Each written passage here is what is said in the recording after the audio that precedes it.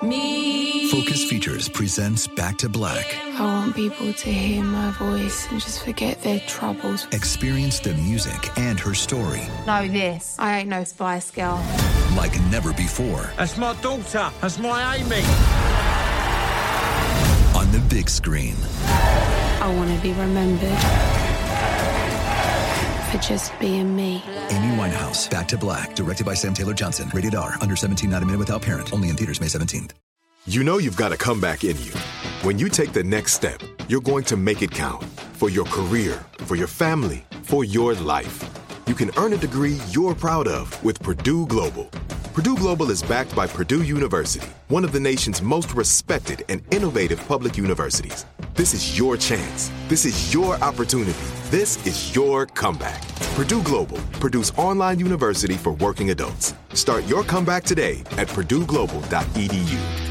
Open a limited-time 11-month certificate at Kemba Financial Credit Union. At 5.25% APY, it's more than triple the national average, plus it's a safe and secure way to grow your money. Visit your local branch or kemba.org/CD for details. Offer expires May 31st, 2024. APY equals annual percentage yield. Restrictions apply. $500 minimum and $250,000 maximum deposit. Advantage status required. Comparison based on bank rate average. Federally insured by NCUA.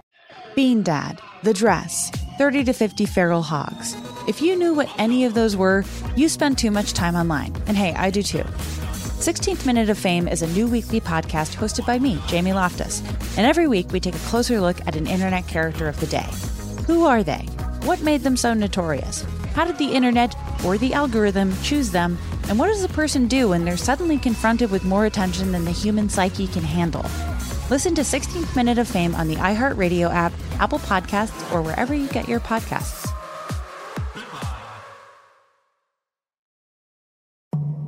The art world, it is essentially a money laundering business. The best fakes are still hanging on people's walls. You know, they don't even know or suspect that they're fakes. I'm Alec Baldwin, and this is a podcast about deception, greed, and forgery in the art world. I just walked in and saw this bright red painting, presuming to be a Rothko. Of course, art forgeries only happen because there's money to be made. A lot of money.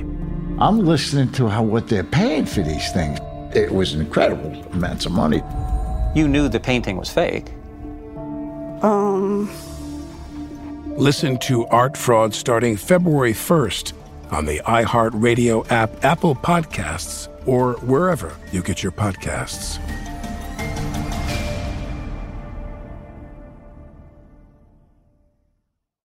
Hello, I'm Minnie Driver. And on my podcast, Mini Questions, I ask trailblazers across different disciplines the same 7 questions. Questions about the inflection points in their life, what they like least about themselves, and what relationship has defined love for them. This season, I'm coming back with new trailblazers, like Blondie vocalist Debbie Harry, journalist and television host Jeremy Clarkson, editor-in-chief of InStyle magazine Laura Brown, and creative juggernaut Goldie. Join me as we continue this exploration on Season 2 of Mini Questions, on the iHeartRadio app, Apple Podcasts, or wherever you get your favorite podcasts. Look through your children's eyes, and you will discover the true magic of a forest. Find a forest near you and start exploring at discovertheforest.org. Brought to you by the United States Forest Service and the Ad Council. Welcome to Behind the Police, a production of iHeartRadio.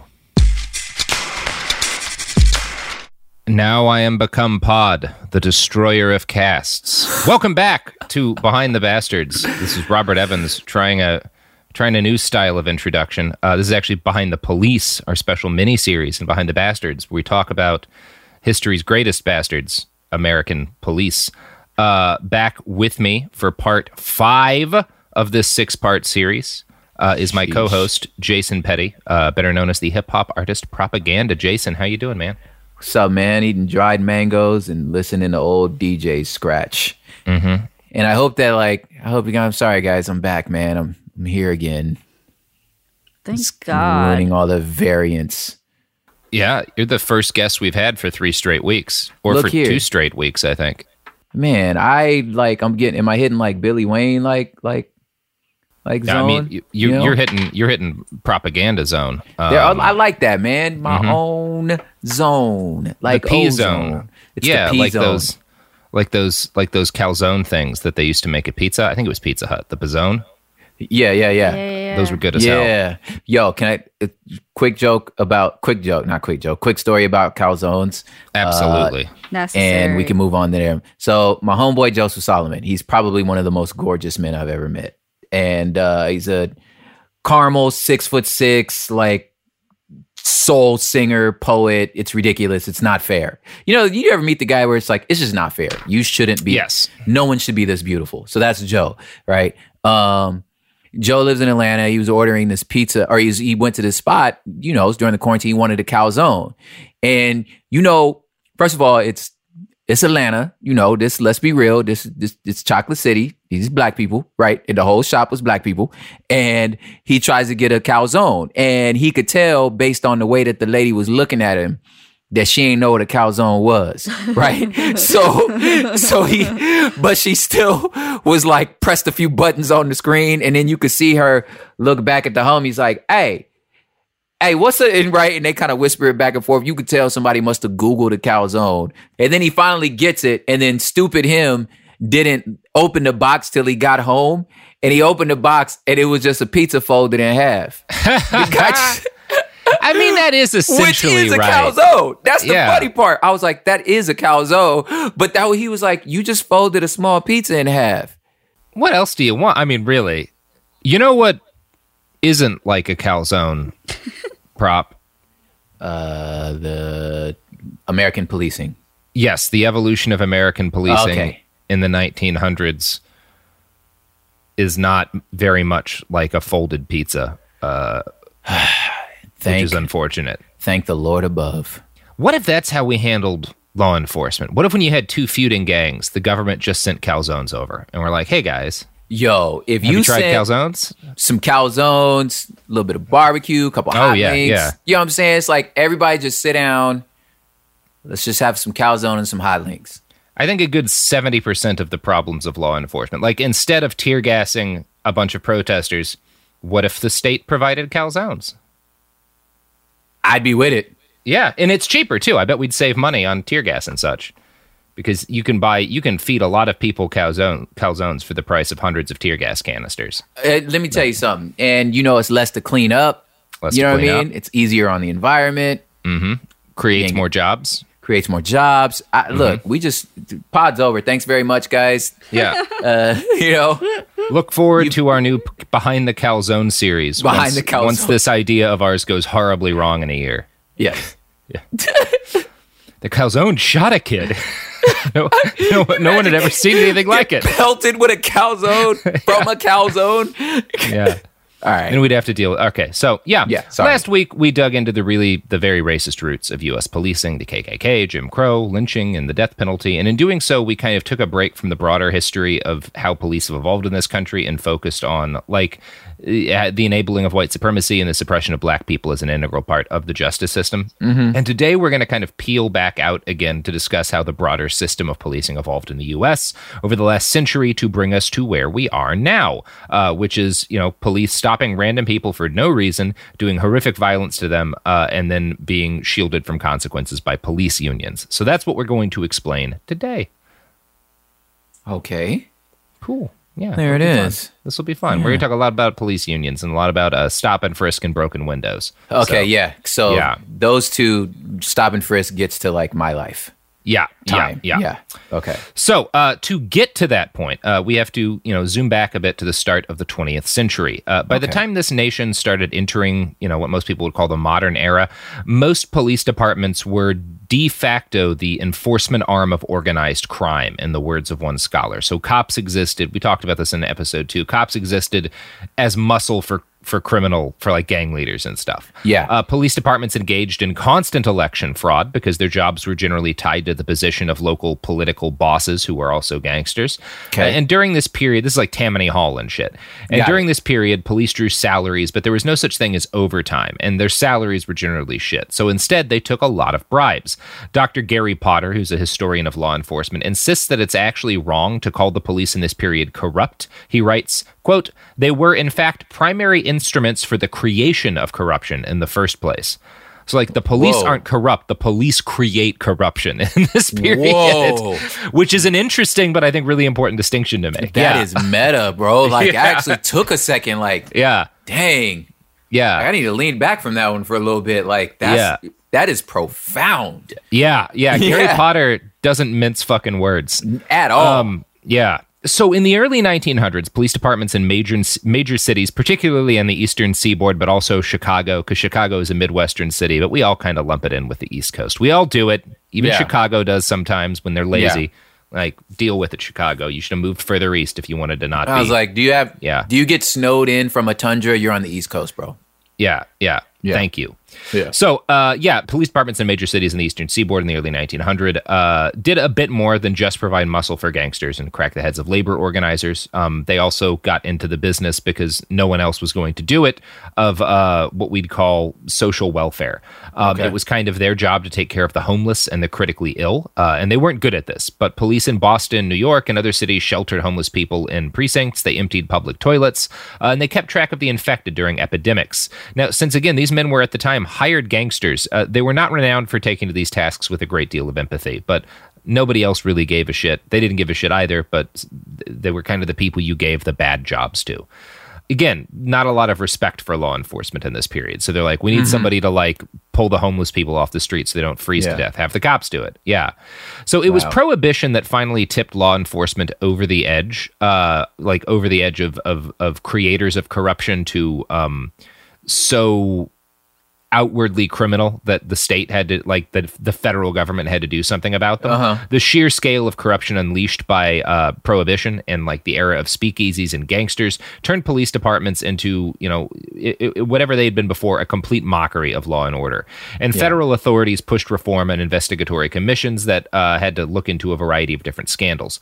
Dr. Potter lays out just a few examples of police crime that inspired the creation of commissions. Quote, Number 1, the formation of a prostitution syndicate by Los Angeles Mayor Arthur Harper, Police Chief Edward Kearns, and a local organized crime figure, combined with subsequent instructions to the police to harass the syndicate's competitors in the prostitution industry.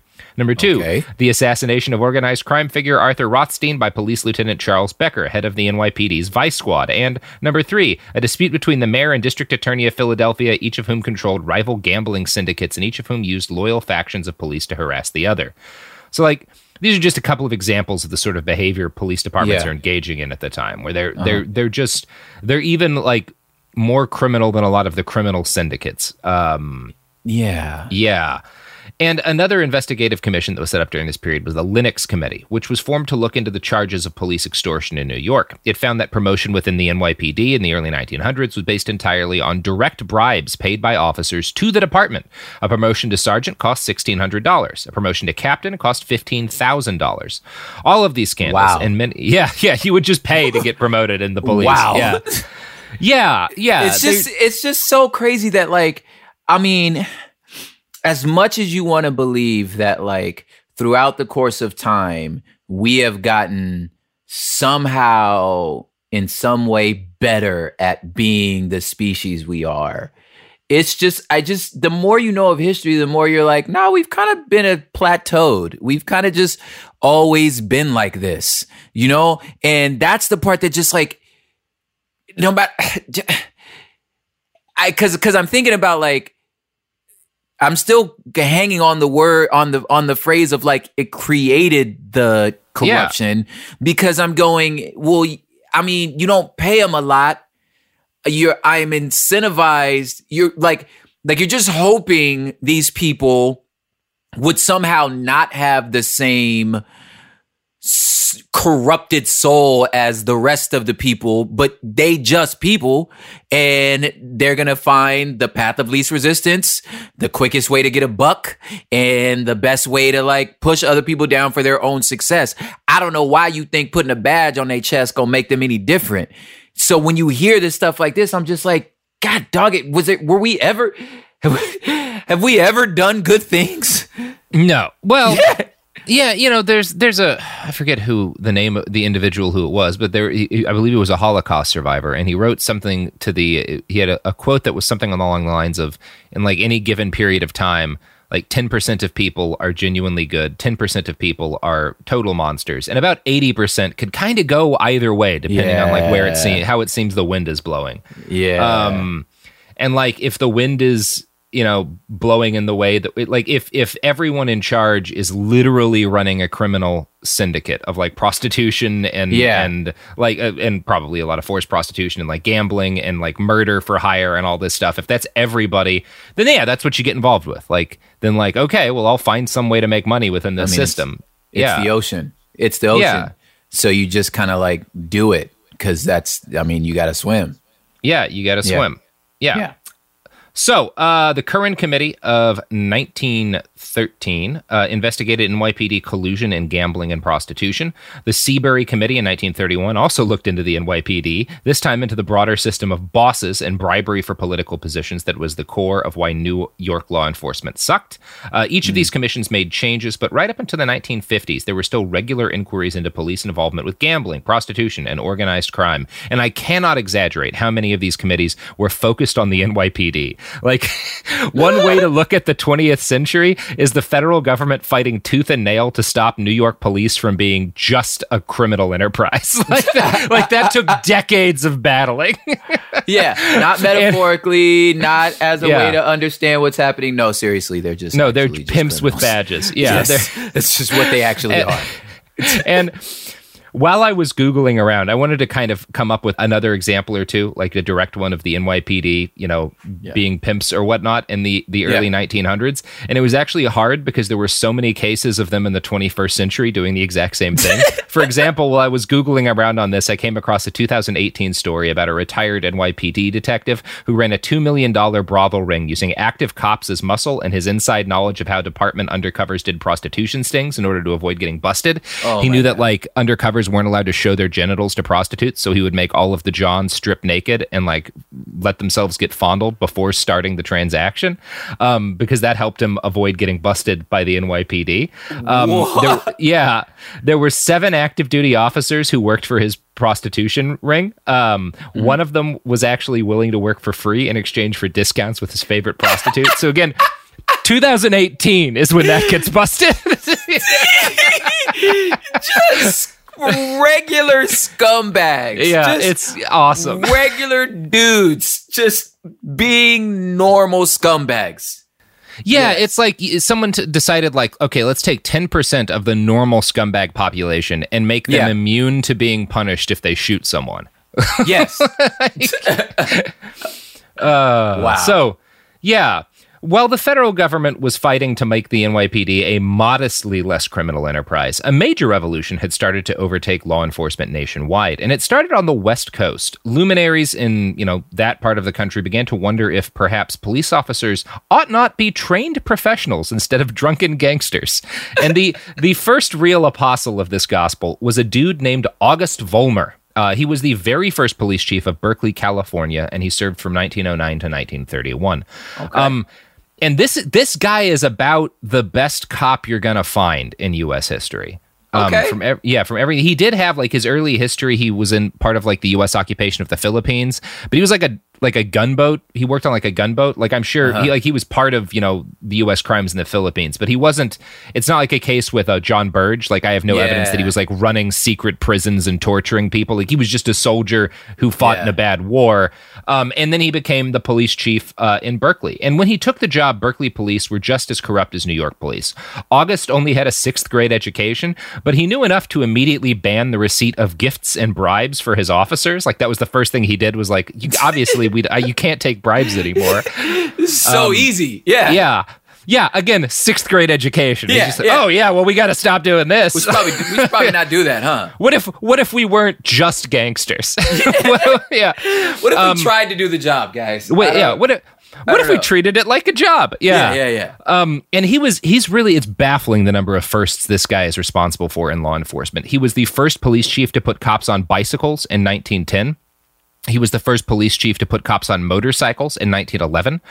His officers received the very first radios in their squad cars. Vollmer's department created the first centralized police record system, and he was the first chief in the United States to push his officers to use blood, fiber, and soil analysis to solve crimes. He was one of the first chiefs to use fingerprinting. Vollmer was also the first chief to require college degrees of his officers. He was one of the first police chiefs to hire black cops, although not the first, but he was the very first police chief to hire female officers in 1919. August was also the first police chief in the U.S. to explicitly ban the use of the 3rd degree, and he was a lifetime opponent of capital punishment. He was notorious and fairly unique among lawmen in this period for believing that communists had a right to organize and state their views without being beaten into bloody pulps. Look at this guy. Yeah, he's the best cop we're going to talk about. I am impressed, bro. Like, you see him riding by in his little, like, big front wheel, little silly back wheel, police car, silly bike. You know what I'm saying? Yeah. Like the old school, old timey Victorian bike, but he's a cop, and that guy you salute. Like, hey, what's up, officer? You know, yeah. There's no he pot was over trying. here. Yeah, at least you're trying. Yeah. And now he was also one of the very first people anywhere to teach classes in criminal justice, essentially like helping to invent that field of higher education. Like he was one of the first people to be like, we should probably have college classes that help people do this thing that's a job. And one of his students was a dude named O.W. Wilson. And O.W. Wilson went on to become the police chief of Fullerton. He was also the police chief of, somewhere in the fucking Midwest. I forget where else he was the police chief. And Fullerton, California? Yeah, Fullerton, California. Oh, okay, yeah. And he was also the superintendent of the Chicago PD at one point. So he was a very influential, running police departments guy. Yeah. And he wrote a book called Police Administration in 1943. And this was sort of a reaction to how most cops in big cities were drunken gangsters. And it basically, O.W. Wilson, who is the protege of Vollmer, is like, we need to professionalize police departments nationwide. And Wilson wanted police departments to be centralized and reformed along military-style lines. This helped departments to keep a closer eye on their officers and stop them from, just selling bootleg liquor or whatever. Now, so you can see the logic in what Wilson was trying to do, right? It makes sense, yeah. It makes sense, but it didn't work, it didn't work well. Yeah. For one thing, his drive towards centralization created powerful, unaccountable, authoritarian police bureaucracies that were both unaccountable to the public and to the officers that worked there. Racist and sexist hiring practices were never reformed, and so these dictatorial police bureaucrats were basically just white dudes. Samuel Walker, a professor of criminal justice in Nebraska, notes that, quote, a half-century of professionalization had created police departments that were vast bureaucracies, inward-looking and isolated from the public and defensive in the face of any criticism, which does not sound familiar at all. No. Can't win with these guys, man. Yeah. Every time you want to, I want to be like, oh, yeah, well, that's good. Oh, well, there it is. It never quite works out, right? No. They always seem to keep sucking, even when you deal with what you think are the problems, which maybe hints that the problem is at the root of what we have police for. Yeah. As opposed to them needing bicycles. Yeah. Yeah. I remember one of my elementary school teachers used to say, hey, if every place you touch on your body hurts, your finger's probably broken. So that's what I just think about. I'm just like, maybe your finger's broken, guys. Maybe the finger's broken. Yeah. Good way to describe that. Never forgot that. Miss Durfield. So, what's worse is that Wilson, like his mentor Vollmer, both of whom I think had good intentions, had seized upon the idea that police should focus on crime prevention rather than just investigation. Now, this was not a new idea, and again, you can see the logic in trying to prevent crime. But the way that it worked out in the real world is that these new professional centralized police departments suddenly started devoting a lot more time to sending cops out on patrol to stop and search people at random. Most of these people were members of the dangerous classes, which at that point were mostly racial minorities in the United States. The Irish weren't really being oppressed no more, but bring that back. Yeah. As we've discussed, police had always worked to corral and control the movement and freedom of non-white people. Wilson's reforms helped to dress that up as crime prevention. So now the cops aren't out there to keep, black people in line. They're there to patrol for criminal behavior, in which they do the same thing, but it's harder to complain about if you're a white liberal. He's got some better codes. Exactly. Better codes, yeah. And I don't think that was Wilson's intent, but that's what happened. Now, actual police officers weren't much happier than the general public with these reforms. Their resentment at their unaccountable, distant, and all-powerful bosses helped to inspire a growing movement to unionize police departments. Now, police in many cities had long sought the benefits of unionization, but since a huge part of their literal job was busting unions and murdering union organizers, this was a tough needle to thread. Hey, guys, I'm a little conflicted here. Yeah. Aren't we killing these people for the same thing we think is a good idea for, fuck it. Yeah. So cops in some cities started to form fraternal associations in order to try to gain some of the same benefits of unions while also not feeling like complete hypocrites for murdering union people. Yes. Yeah. This did not work out well forever. These fraternal associations just didn't do what unions do. The first department to seek straight-up unionization was the Cleveland Police. In 1897, they petitioned the American Federation of Labor, whose president Samuel Gompers turned them down, stating, "It is not within the province of the trade union movement to especially organize policemen, nor more than to organize militiamen, as both policemen and militiamen are often controlled by forces inimical to the labor movement." So, it's not our job. Like, you kill us, we're not going to let you join us to get more money to kill us. Yeah, they're like, wait, you want me to help you be better at stopping us? Yeah. No. Yeah. No, sir. Yeah. It's kind of like buying oil from countries you're at war with. Sorry. Yeah, or like partnering with Nazis over single-payer healthcare and ignoring the fact that they're also in favor of Nazi shit. Because, like, what if we worked? No, don't work together with the people who want to kill you. Yeah, you don't want to do that. Don't work with them ever, even if they're right about one thing. Like, cops are right, workers should unionize, but that's still. Yeah. There's still problems. Yes. Yeah. So cops continued to seek the benefits of union membership, even whilst violently suppressing unions. In 1919, Boston's police asked the AFL for a charter, angry at, among other things, the fact that they had to pay for their own uniforms. The commissioner told them that they couldn't unionize, and the AFL wasn't exactly a big fan either. But when they unionized anyway, 19 union organizers were fired, and the police went on strike. This is the first police strike. With nearly 1,500 officers off the job, the people of Boston took the opportunity to loot the ever-loving shit out of their city. And I would suggest we look at this less as a sign of human nature and more of a sign of Bostonian nature. I was going to say, this sounds really Boston-y. That sounds real Boston. Yeah, we'll talk about another time when this happened later and there wasn't mass looting. So I'm going to write this up to Boston.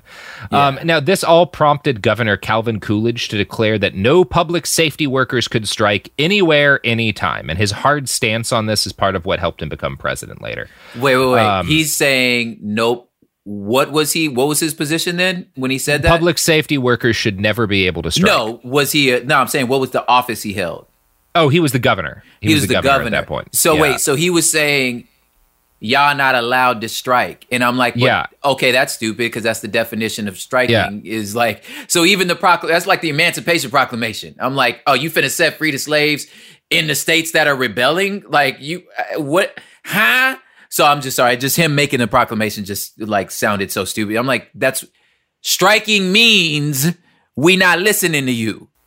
Anyway. Yeah. But there's also the question of whether or not the government can stop a strike. Like if a bunch of JCPenney's workers or whatever are unionized and they go on strike, there's the federal government can't do anything about that. But it's why like when the fucking air traffic controllers went on strike. Like, they were like, no, we will criminally punish these people because their jobs are, like, we can't have a society without their jobs, so we can't let them strike. That's the idea. I'm not defending that, but that's the justification. Now I get it. Okay. So it's not as preposterous as I first thought. Okay. It is not. Like, there's I don't necessarily agree with it, but there's an argument to be made that, like, okay, well, but if all of the EMTs go on strike, people will die. But also, like, I'm not saying that I don't think EMT should be able to strike. I'm saying it's different than just like miners going on strike or whatever. That's what I'm saying. It's like I at least I don't necessarily condone it, but at least it's not a ridiculous statement. It is a thing that we should have debated as a nation. Yes. Yeah, because it is different. So,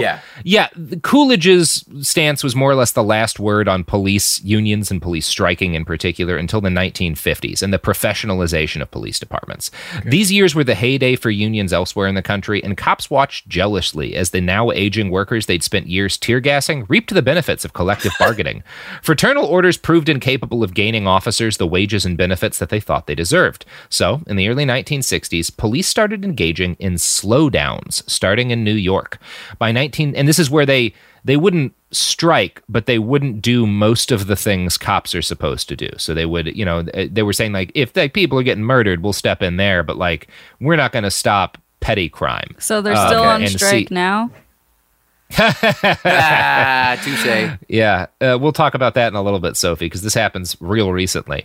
By 1964, they had, pissed off the people in charge, the people with money, by not enforcing like minor bullshit enough that the mayor and the police commissioner were willing to go to the table. In exchange for giving up any right to strike, the Patrolmen's Benevolent Association was made a union. It was given the ability to act as a collective bargaining agent for the city police. Upon becoming a full union, the PBA moved immediately to what would become its true purpose, protecting cops from any kind of accountability. The evidence keeps pouring in. At this point, the facts are undeniable. It's an open and shut case. Monopoly Go is the most fun you can have in a mobile game.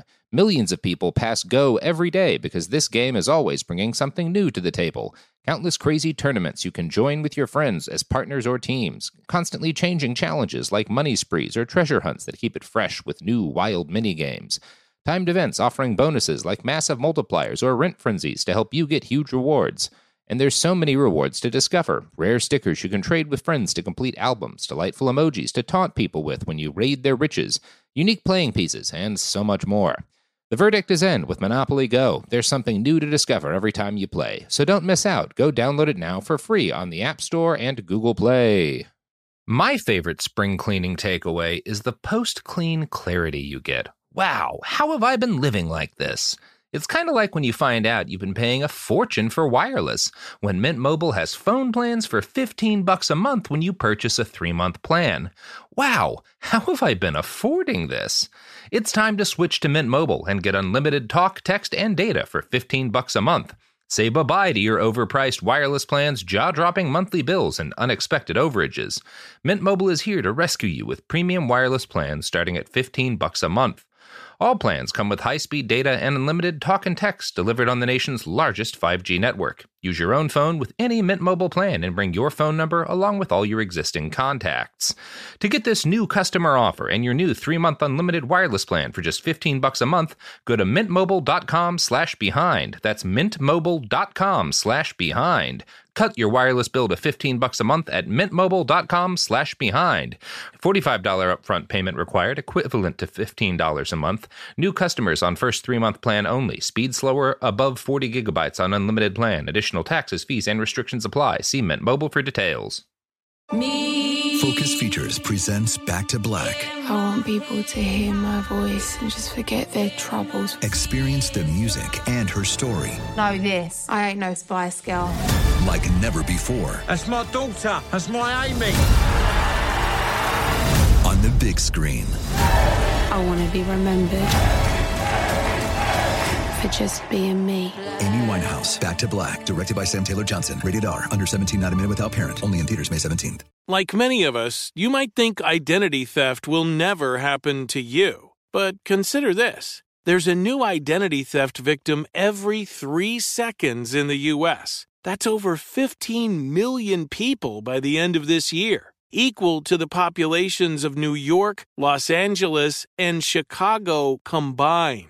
Even worse, identity theft victims often don't even know they're victims. That's why LifeLock Identity Theft Protection alerts you to identity threats, even the ones that don't show up on a credit report, like data breaches, fraudulent bank transactions, loan and credit card applications, and crimes committed in your name.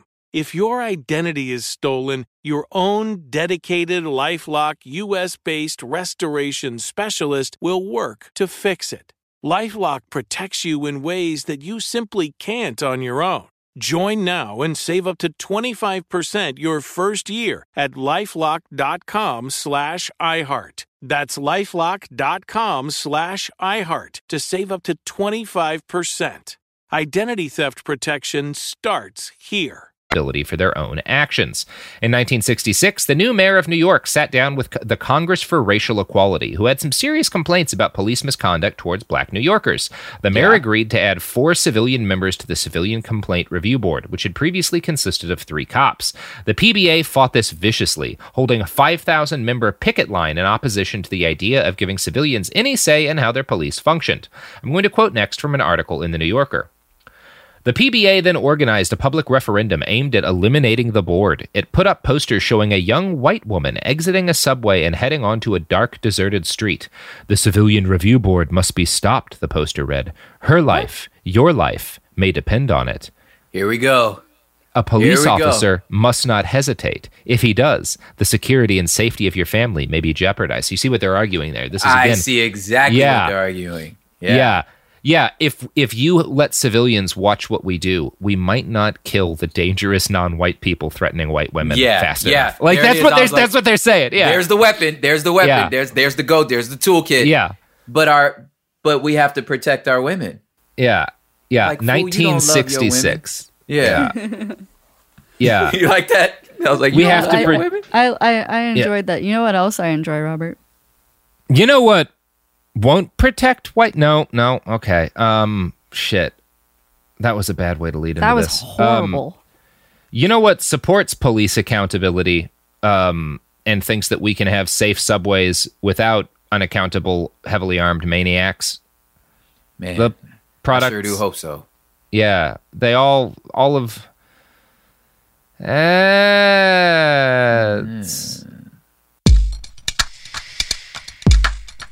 The art world, it is essentially a money laundering business. The best fakes are still hanging on people's walls. You know, they don't even know or suspect that they're fakes. I'm Alec Baldwin, and this is a podcast about deception, greed, and forgery in the art world. You knew the painting was fake. Listen to Art Fraud starting February 1st on the iHeartRadio app, Apple Podcasts, or wherever you get your podcasts.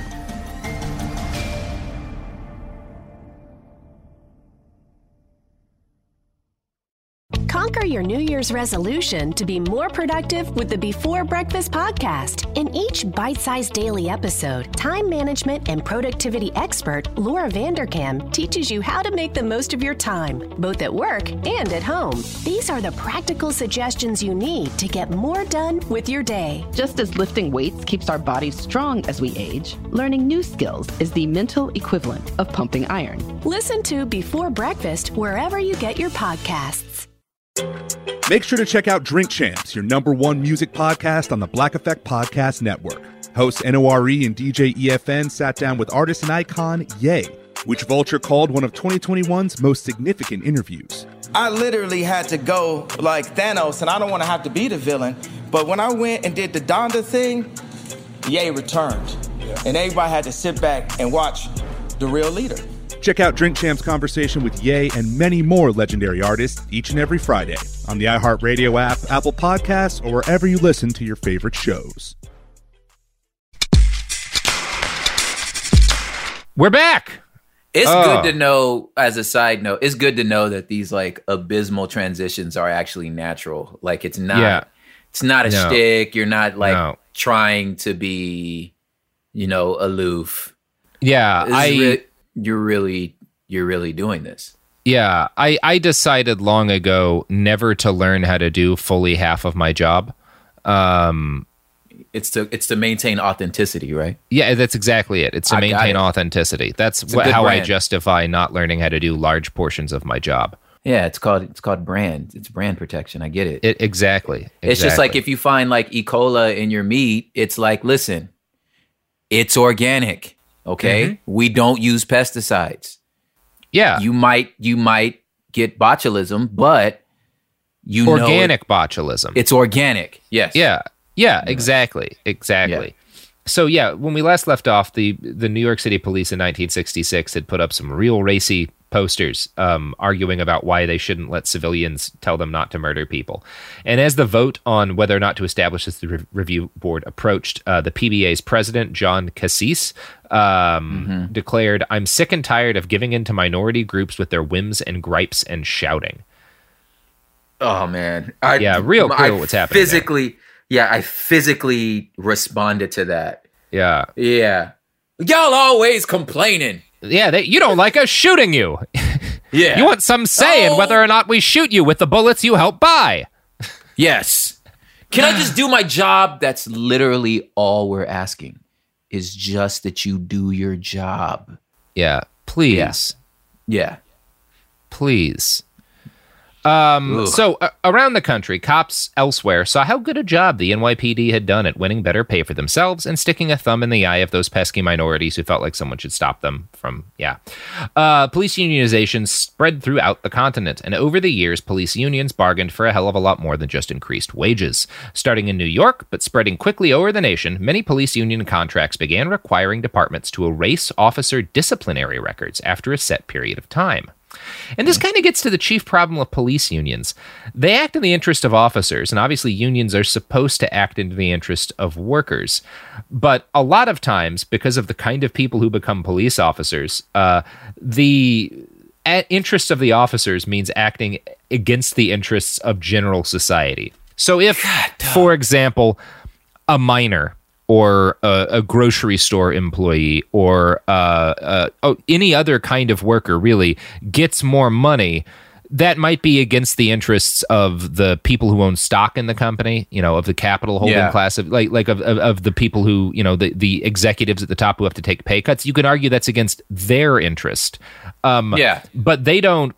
If somebody who works, they're not able to, the fucking a union representing grocery store employees doesn't make it impossible for you to tell which grocery store employees are stabbing people, because grocery store employees don't do that, and when they do, they tend to go to prison and stop working at the unions don't rush in to be like, no, you have to keep employing this man. All he did was stab 3 people. I'm like, the union doesn't protect you from sucking at your job, right? I mean, it does a little bit. That's a fair argument that unions keep people. Sometimes teachers who are bad at teaching stay on. Okay, yeah. Fair enough. But the point, going back to your analogy, I'm like, you can't just lick the apples, and then be like, yo, my union protects me because I got a right to lick the apples, and I'm like, fool, no, you. I don't know why that's not your function. I think, and just going back to the police, I'm like, you know what, dude? You have a hard job. You should be paid well. You're right. Mm-hmm. You should be paid well. You have a hard job. But what is not your job is being another gang in our neighborhoods and terrorizing people of color. That's not your job. You should not be protected for doing that.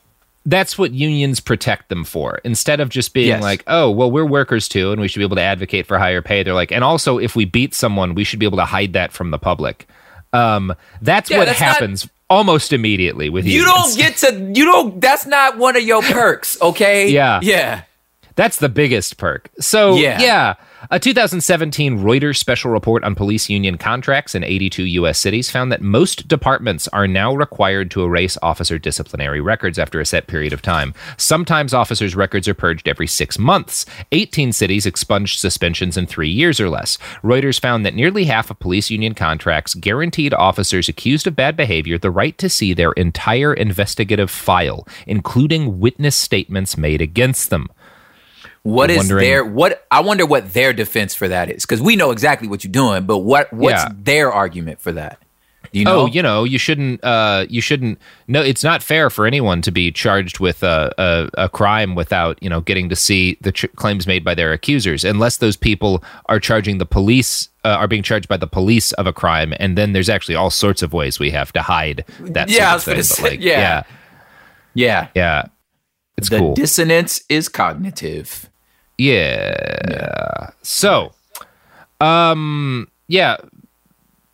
Few developments in U.S. policing have had quite the impact that unionization has had. Dr. Rob Gilzo, an assistant professor of economics at the University of Victoria, took to Twitter at the end of this May, when the uprising started, to give a summary of some of his still unpublished research on the impact of police bargaining rights on the killing of civilians. And he noted, quote, "What are we finding so far? The introduction of access to collective bargaining drives a modest decline in policy employment and increase in compensation, with no meaningful impacts on total crime, violent crime, property crime, or officers killed in the line of duty. What does change? We find a substantial increase in police killings of civilians over the medium to long run." So there is, we will continue. There's a lot more evidence than just that unionization specifically leads to more police killings of civilians. Now, Gilzo goes on to note that the overwhelming majority of these added deaths are non-white people. Okay. Yep. I mean, yeah. Yeah. Quote, "If access to a union simply shifted the marginal decision for officers to shoot in risky situations, you would expect to see increases in killings of both whites and non-whites, but that is not what we're finding at all. Rather, and with the caveat that this is still very early work, it looks like collective bargaining rights are being used to protect the ability of officers to discriminate and the disproportionate use of force against the non-white population." Again, a big part of this issue is that white supremacy is baked into the very soul of U.S. policing. So even though police unions didn't come into the picture until 100 years after slavery ended, a lot of the cops, most of the cops working in the police at that time, were racist as hell. And so police unions immediately turned to the task of enshrining and protecting racial violence from law enforcement, and that has remained a part of them ever since. Other research has consistently borne out similar conclusions. A 2018 University of Oxford study of the 100 largest American cities found that protections in police contracts were directly and positively correlated with police violence against citizens. A 2019 University of Chicago study found that when collective bargaining rights were given to Florida sheriff's deputies, it led to a 40% statewide increase in violent misconduct by deputies. God, dog. 40%. 40%? God. Dog. Yeah. When you okay, it's the stuff that you can intuit and know, and then when you see the actual numbers, it's still like you still throw up in your mouth a little, you know? It's like that's why I keep trying to say it's like I mean I know that, but now that I'm looking at it on paper or listening to someone go, no, here it is, no, you're right.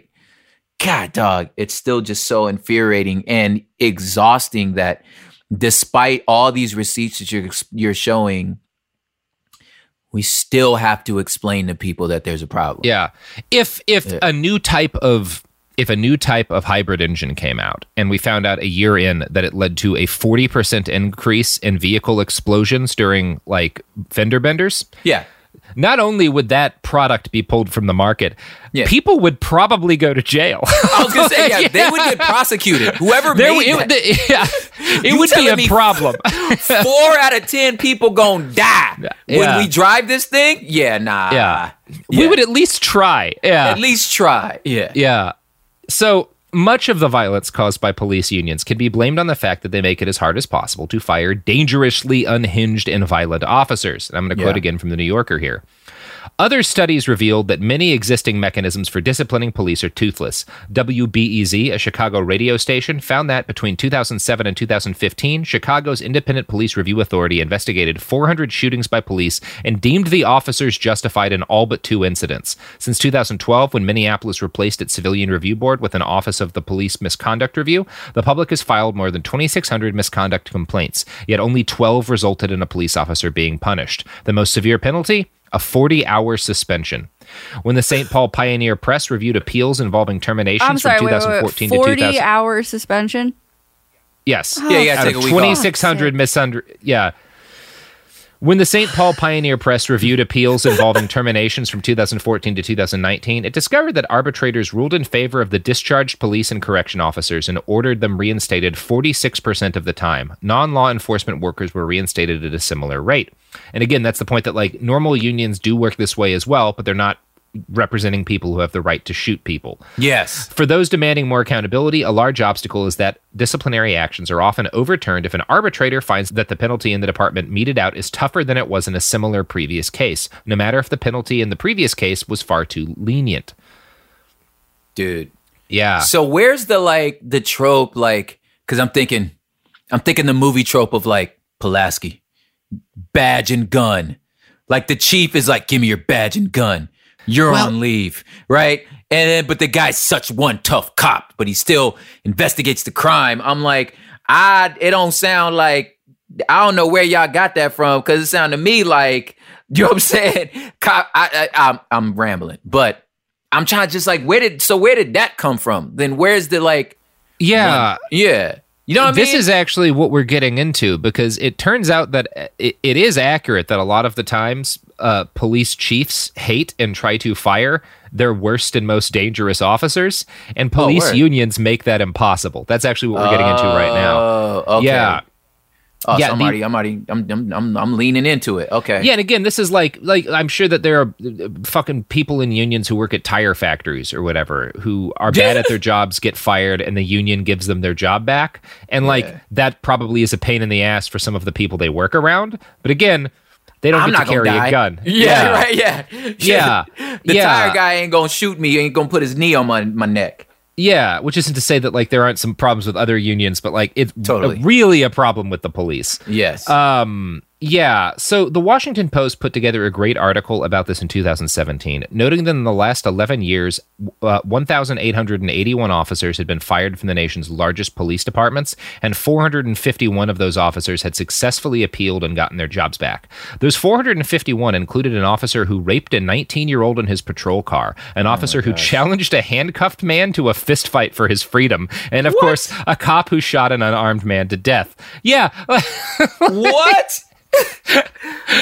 We gotta get this guy back on the street. Yeah. Gotta give him another chance to win that fist fight. Yeah, I'm like, there's the tragically disgusting, and then there's the preposterous. You challenge the guy he got on handcuffs. A handcuffed man to a fight for his freedom. You want to box him? Yeah. You nerd. If you weren't so deadly. Yeah. You know what I'm saying? I wish I could just be you're a nerd, man. Yeah, and part of me is I would kind of like to get into a fist fight with a cop in that situation, but I know that if you start losing, you're going to shoot me. That's you can't win. Yeah. There's no winning that fight. Yes. One of my favorite stories in this really, really wonderful Washington Post article is the 2012 tale of Boston police officer Baltazar Tate DeRosa.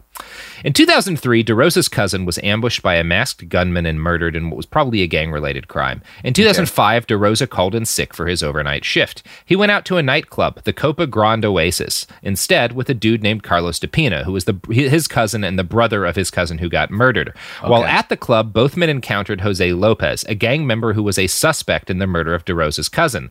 Carlos wound up murdering Jose Lopez, using his off-duty cop cousin as a getaway driver. So DeRosa, who took the night off claiming to be sick and went and got wasted at a nightclub with his cousin, when his cousin murders a guy, acts as the getaway driver. And obviously when this is found out, he gets placed on administrative leave and he's charged with being an accessory to murder.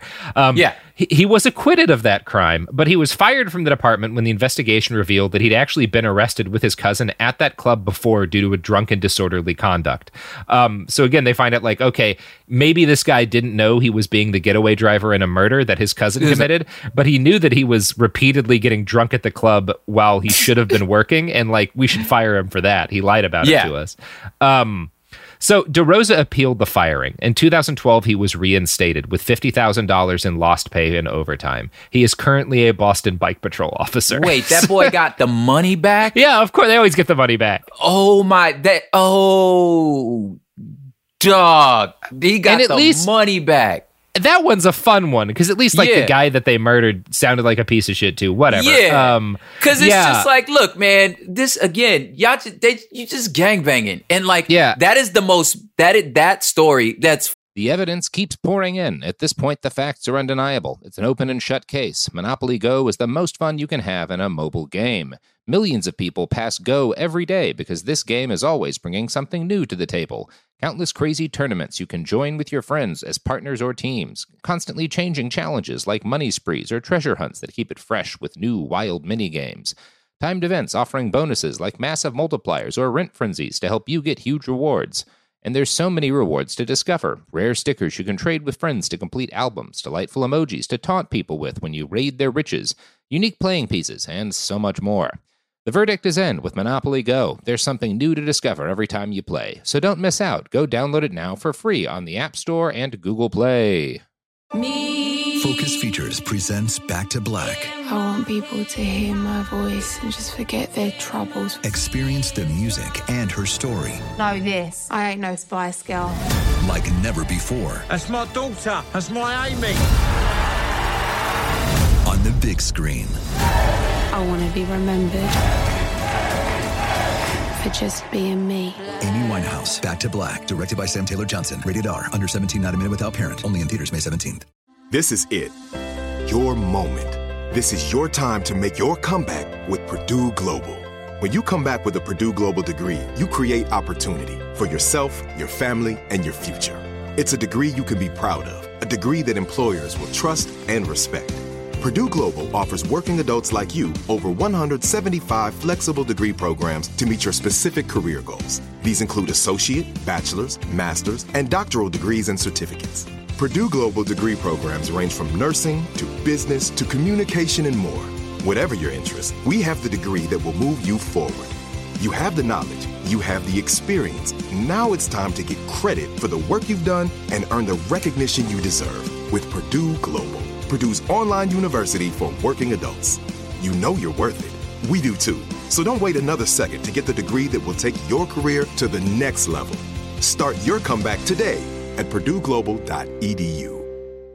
If a new house is on your wish list in the next 5 years, grow your savings faster and experience your dreams with an Ohio Homebuyer Plus account from Kemba Financial Credit Union. A savings account specifically designed to save for a new home, where you can earn 7% APY, a $500 matching bonus, and a $1,500 mortgage closing cost credit. Learn more at Kemba.org. Offer expires March 31st, 2025. APY equals annual percentage yield. Restrictions apply. NMLS 292230. Equal housing lender. Federally insured by NCUA. Funny because it's the most like spot on any inner city USA anywhere story, right? That's me. Like, if let's just say I'm working stiff, I still taught high school. I'm just going to go chill with one of my cousins because that's my cousin. We're all from South Central LA, right? My cousin gets in a static with somebody else. What am I going to not help him? That's my cousin.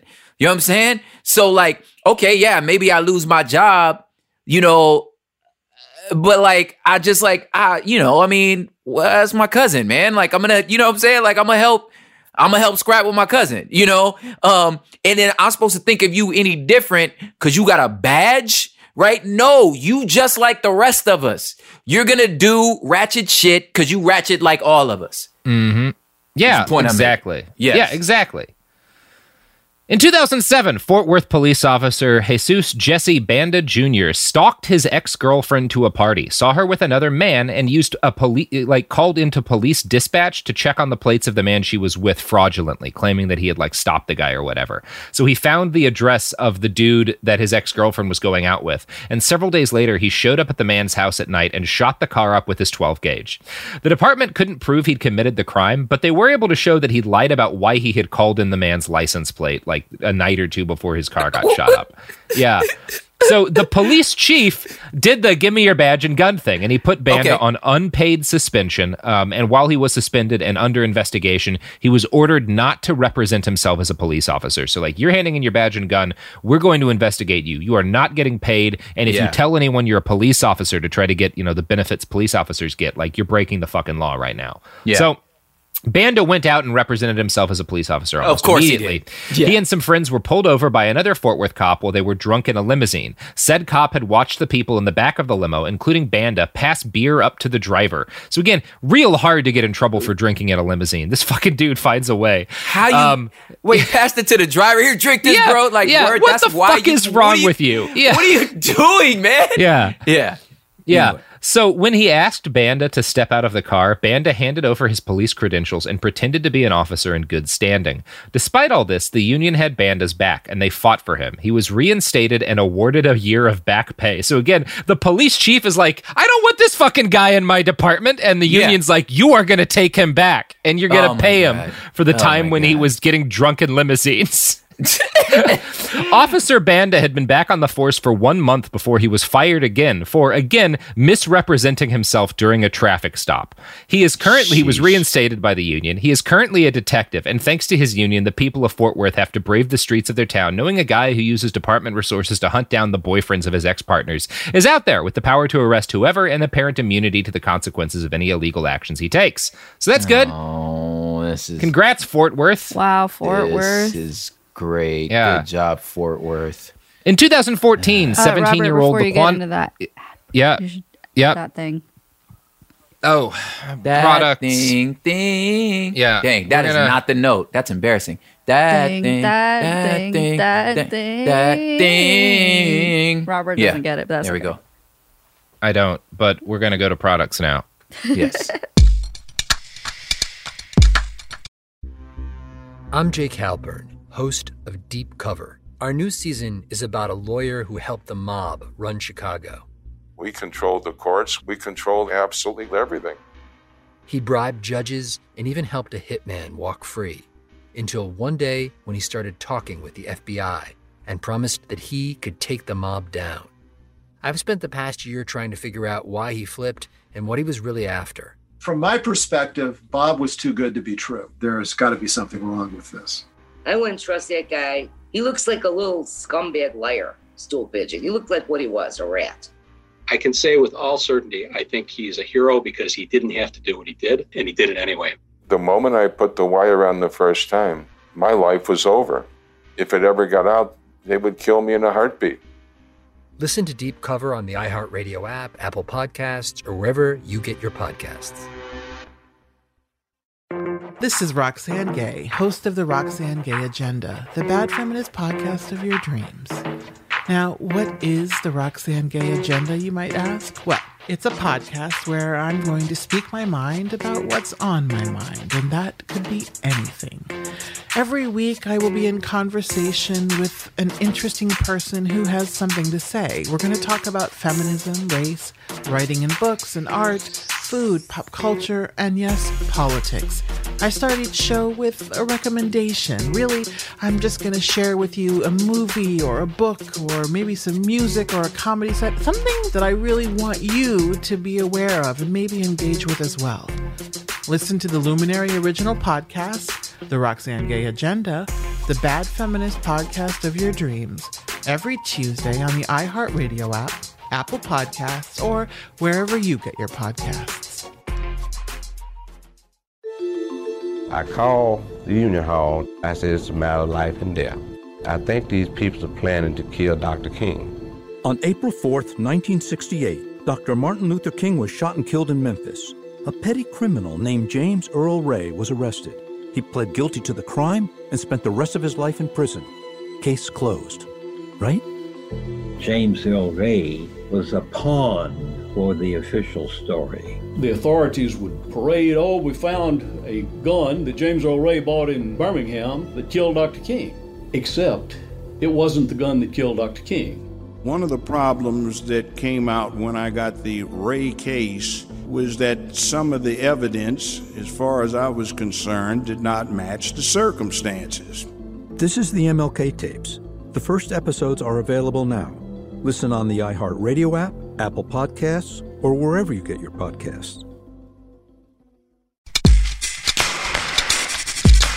We're back, and we started talking about carne asada fries, which I am normally very happy with my decision to live in the Pacific Northwest, but whenever somebody says carne asada, I long for Southern California. It's nothing like it. Yeah. All So right. I could go for some carne asada fries, but we have to talk about police unions instead. Yes. So let's talk about Laquan McDonald. In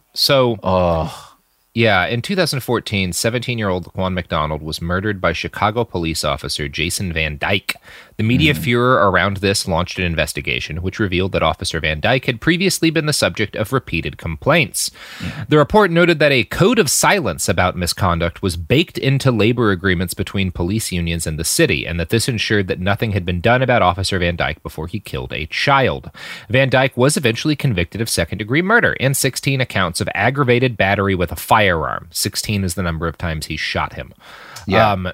Van Dyke was found not guilty of any official misconduct, though. So he was guilty of murder, but not guilty of improperly behaving as a police officer. Yeah. Square you that did circle. murder somebody, and you're going to go to prison for it, but you also didn't break the rules of your job. but your job's fine. Yeah. Wow. Mm-hmm. Yeah, what do we do with that one? Yeah. Ironically, given their role in murdering the shit out of unions for close to 100 years, police might be the most successful example of unionization in U.S. history. Not in terms of like benefit to society or even benefit to the profession of policing, but at least in terms of the sheer amount of power that they wield. They protect their officers, boy. You know what I'm saying? Jesus. Yeah. Yes.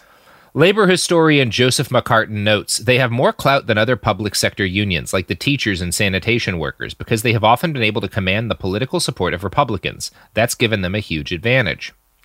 Police unions are one fortunate area where we have a single human being who embodies all of the evil that these institutions represent and do. And when I talk about a single human being who embodies the evil of police unions, there's no one else I could be talking about but Lieutenant Bob Kroll, head of the Minneapolis Police Union. Yeah, president of the Minneapolis Police Union. Bob has, of course, appealed the firing of Derek Chauvin and the other 3 cops who murdered George Floyd, saying that they were fired without due process. And this is something of a pattern for him. In 2015, when 2 white MPD officers shot 24-year-old Jamar Clark in the head while he was handcuffed on the ground, Kroll went on TV to talk about Clark's violent criminal past and declare BLM a terrorist organization. Yeah. Kroll has a real thing for declaring people he disagrees with of being terrorists. He did the same thing to U.S. Representative Keith Ellison, a black Muslim congressman who pushed for criminal justice reform. That fun detail came out in a lawsuit filed by the current MPD police chief. According to Mother Jones, the lawsuit accused Kroll of wearing a motorcycle jacket with a white power patch sewed into the fabric and said he had a history of discriminatory attitudes and conduct. He has told reporters he was part of the City Heat Motorcycle Club, some of whose members have been described by the Anti-Defamation League as displaying white supremacist symbols. Bob Kroll joined the MPD back in 1989, and in his years on the force, there were 20 or more internal affairs complaints made against him. We don't know how many minimum. We actually don't know how many it was because of all the shit I've been explaining. They purge records, but at least 20. What job? Yeah, it's what crazy. What job can you have 20 on record? Yeah, imagine. I'm reading you what I'm going to tell you next, and imagine that he worked as a baker or as a computer programmer. Everybody replace cop with donut maker. Yeah, sanitation worker. Sanitation worker, yes. In 1994, he was suspended for using excessive force, and in 1995, he was accused of beating, choking, and kicking a biracial 15-year-old while shouting racial slurs. What the yeah. Bob Kroll. In 2004, when Kroll was off duty, someone leaving a bar bumped his backpack against Kroll's car. Bob and another off-duty officer got out and beat the piss out of this guy. When his friends came to help, they beat the shit out of his friends too. Bob was suspended for 20 days for this.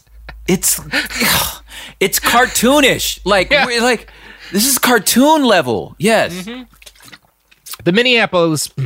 The Minneapolis police knew all of this when they elected Bob Kroll to be their union president by a 2-1 margin. Bob won because the citizens of Minneapolis had just elected a reform-minded police chief. She told the New York Times, "I believe Bob Kroll was elected out of fear. We are the only ones that support you. Your community doesn't support you. Your police chief is trying to get you fired." You see what I'm building to here. Police unions allow the cops to deliberately short-circuit the democratic process. This is part of why bringing in better police chiefs and voting in reform-minded mayors almost never actually does a damn thing when it comes to reforming the police. Yes. Yeah. Because the unions are still there, and they stonewall anything from happening.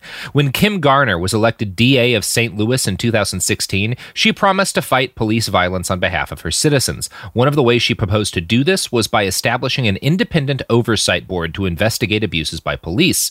Like the PBA in New York more than a half-century earlier, the police union in St. Louis set right to work killing this oversight board. They went to lawmakers one by one, and whatever they said stopped the matter from even coming to a vote. According to the New York Times, quote, Around the same time, a lawyer for the union waged a legal fight to limit the ability of the prosecutor's office to investigate police misconduct. The following year, a leader of the union said Miss Gardner should be removed by force or by choice. Wow. Wow. That's cool. Can you just... Wow. It's like... It's comic book level power. Like, and I just imagine, like, you know, in every comic book when the bad guy goes like, I feel the power. Like, I feel like that must be what it's like, to where you're like, after a while, you just know you can get away with it. And anybody that comes in to try to stop you, you got the power to remove. Like, it just, God, dog, like, it must be intoxicating. It's gotta be a drug. Like, it's gotta be a drug. It is a drug. Yeah, it is. They're high on fucking power. And if you've ever, I mean, I don't know. Have you never pistol whipped a guy? Never. Because it is great. Oh my God. Pistol whipping a dude. It's like that first slice of cherry pie on a birthday. That's how it's now, like. Yeah. No wonder they want to protect it. I get it. You're like, this is super fun. Now, it's terrible. I've been in enough like fist fights to know I don't like them. Yeah. You know what I'm saying? And I've been in enough to be like, I don't like them because of the pain, but I also don't like them because you just walk away. Like, even if it's just like, that dude's a freaking scumbag and he deserved it, you're still like, I don't feel good about this. I don't feel good about it. Yeah, you still walk away like, man, I don't feel good about it. Yeah. Anyway. Yeah, and I was joking about pistol of course, but I do wonder if we couldn't succeed in police abolition, what if we just made it legal for everyone to own grenade launchers and tear gas grenades and rubber bullets, and then the crowd of protesters could confront the police on an even like, would they enjoy being riot cops less? If they were getting flashbanged back. I can tell you, I've seen some protesters throw like mortars, like fireworks, back at police who were shooting grenades at them, and they don't seem to like it. It's crazy, huh? One would think, right? That'll teach them. Yeah. So, if the way that police unions respond when elected officials try to restrict the powers and rights of the police sounds kind of like how the mob works, you're not the only person to think that way. Back in Minneapolis, City Councilman Steve Fletcher noted that once he started pushing to freeze the MPD from hiring new officers, the police stopped responding as quickly to 911 calls made by his constituents. He called it a little bit like a protection racket. Yeah, that's exactly what it is, Steve. That's exactly what it is. Public Enemy used to have a song called 911 as a joke. You know what I'm saying? And like, people think they're like, what are they talking about? No, you don't understand that they don't have to come when we call. Yeah. You could decide like this, I'm just not going to go over there. Yeah, and it's funny because of the protests in Portland and stuff. Like, I know a lot of people who have been the victims of crimes in Portland. I've been the victims of crimes, thankfully not here, but in other cities. And like, it always takes a hell of a long time for the police to respond. But when the protests here wound up in the neighborhood where the mayor's mansion is, and so they were surrounded by mansions, and people started shining lasers in windows and like setting off smoke bombs, the police were fucking right there. Really quick. They got there so fucking quick. That's crazy, man. You guys' response time is so much better today. Wow, you guys are really on the ball when really this neighborhood, today, man. this specific neighborhood gets fucked with. Yeah. Yeah. So we'll talk a little bit more about police unions later. For now, there's another major subject we've got to pivot to. Broken windows policing. Yeah, buddy. And this is, you've heard of broken windows, right? Bro, this is the one that like, when this is the stuff you're getting into that like our like dads and big brothers and cousins would sit us down and say, hey, this is how it works. You need to protect yourself. They was explaining this stuff. Yeah. Yeah. Yeah. In 2012, a teenager named Alvin Cruz was stopped by police and searched. This was not unusual for Cruz. It had happened to him numerous times before, and the officers searching him, this was in New York, by the way, and the officers searching him never explained why they were doing it. But this time, because he was just fucking tired of being hassled so many times by the police, Alvin secretly recorded the encounter, and he caught on tape the officer's response when he asked him why he was being stopped. The cop told him, "For being a fucking mutt, you know that." Another officer twisted his arm behind his back after this and shouted, "Dude, I'm going to break your fucking arm and then I'm going to punch you in the fucking face." Oh, gosh. This tape went real viral, and it was cited in the ruling of a federal judge later that year when the judge ruled that the NYPD's stop and frisk policy was unconstitutional and racially discriminatory. Yeah. Stop and frisk is not a policy unique to New York, but as we've learned, the NYPD tend to be trailblazers. This tactic involves basically stopping random people, virtually all of whom are black or Hispanic, and searching them for contraband with little to no cause. Stop and frisk was justified by the best minds available to 1980s law enforcement: James Q. Wilson and George L. Kelling. Do you know anything about either of these guys? Not personally, except for they're the reason why I can't walk home with a friend. Yeah. As a kid. You're going to learn some not surprising stuff about them. But yeah. In 1982, Wilson and Kelling published an article in The Atlantic that became the foundation of what we now know as broken windows policing, probably the single most influential article in the history of law enforcement.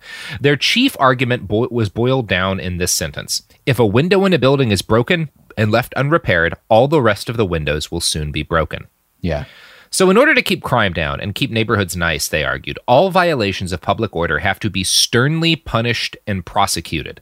Searching random black and Latino kids and occasionally beating the shit out of them is just the price we pay for making sure those kids don't have spray paint on them or whatever, or aren't going to sell a little bit of weed or something, because any small criminal violation will inevitably lead to the total destruction of the neighborhood. So we have to police this little shit as harshly as possible.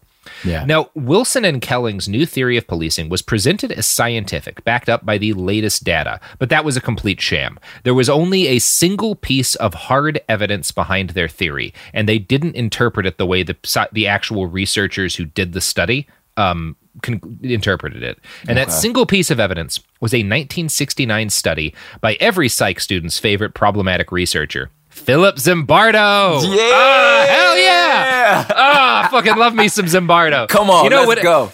He was there's a lot of real good criticisms of Philip Zimbardo, but his work is never boring. It's always I want to fucking do some weird, I'm going to make a prison and staff it with teenagers. Yes. This guy, there's a few people that make it into your history books that you're just like, how? Why are we studying him? I would love to drink with Philip Zimbardo. As someone who is critical of virtually all of his research, he sounds fun. Yeah. He still sounds like he'd be a fun hang. Yeah. So this particular 1969 study by Zimbardo had been inspired by the 1968 riots and uprisings. Obviously, Zimbardo had just watched the entire country convulsed by something that was in a lot of ways even more serious than what we're seeing right now. Yeah. And he was like, I should probably do some science about that shit. Yeah. So he was frustrated, particularly that conservatives blamed vandalism on individual criminality. So the conservatives were blaming vandalism during protest on the criminal nature of individual protesters. And he thought this was wrong. He thought that vandalism had more to do with crowd mentality than individual characteristics. So in order to test his hypothesis, he and his team got two Oldsmobiles, and they parked one in the South Bronx and the other in Palo Alto, California. They surveilled both cars and they watched what happened to them. Now, Zimbardo, because he was a little bit racist, expected the Oldsmobile in the Bronx would be swiftly vandalized and torn apart. And he was right, but he was surprised that the first vandals were a white, well-dressed family and not black teenagers. Yes. Yeah. Still, which is not... Go ahead. No, yeah.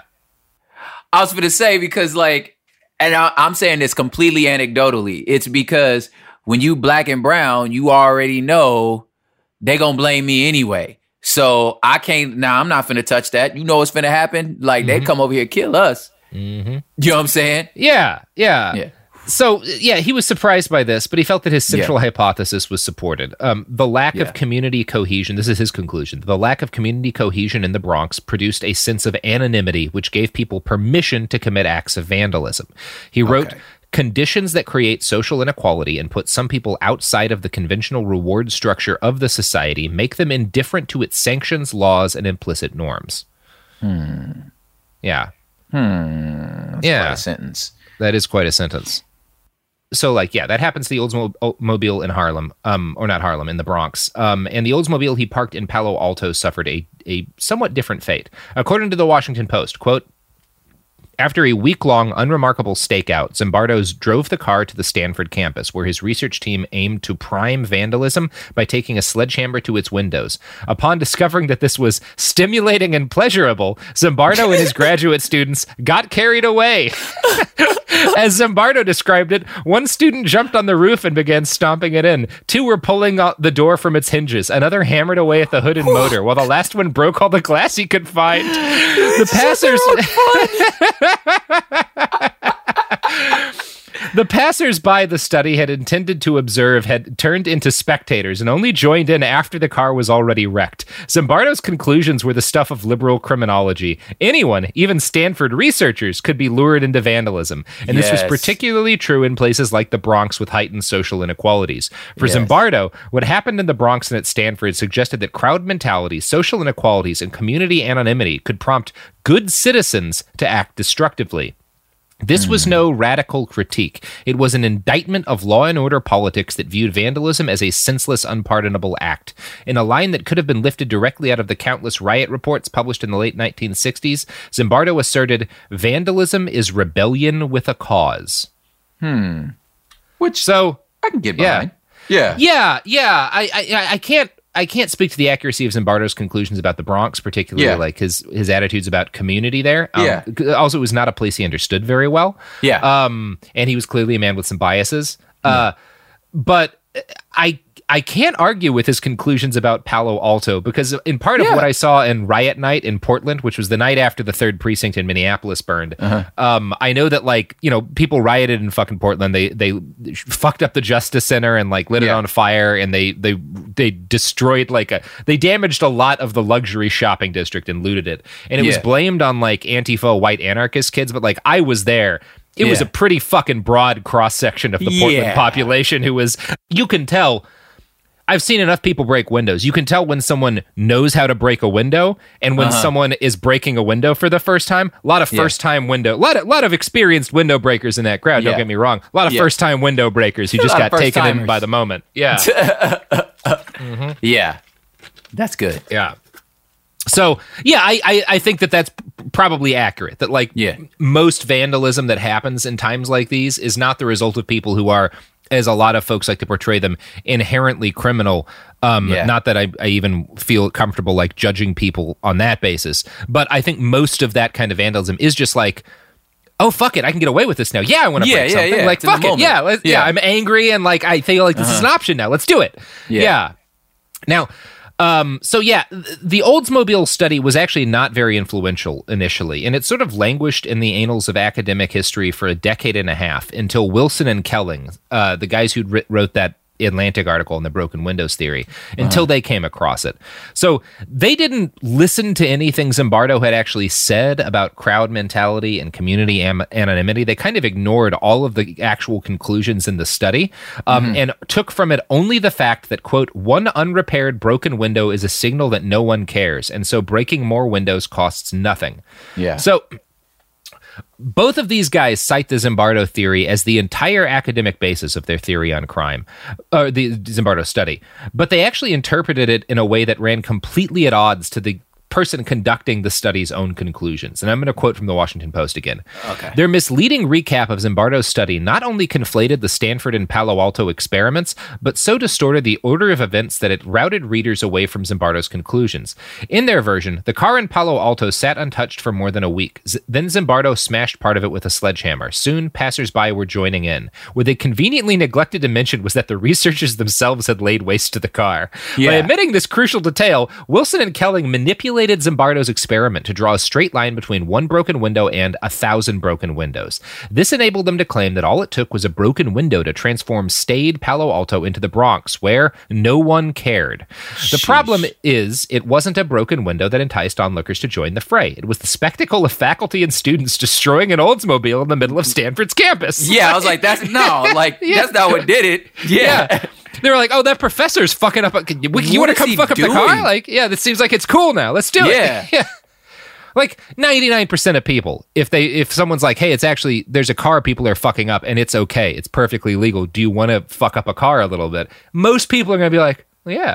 I mean, yeah, that seems fun. Yeah. But it's so intuitive. And if I just see like a smashed window on a car, that's not going to make me go, I'm going to smash that dude's window too. I'm going to be like, oh, that fool's backpack got stolen. Like, I'm going to think, you know what I'm saying? Yeah. Poor guy. Like, it's not going to go, oh, nobody cares on this street.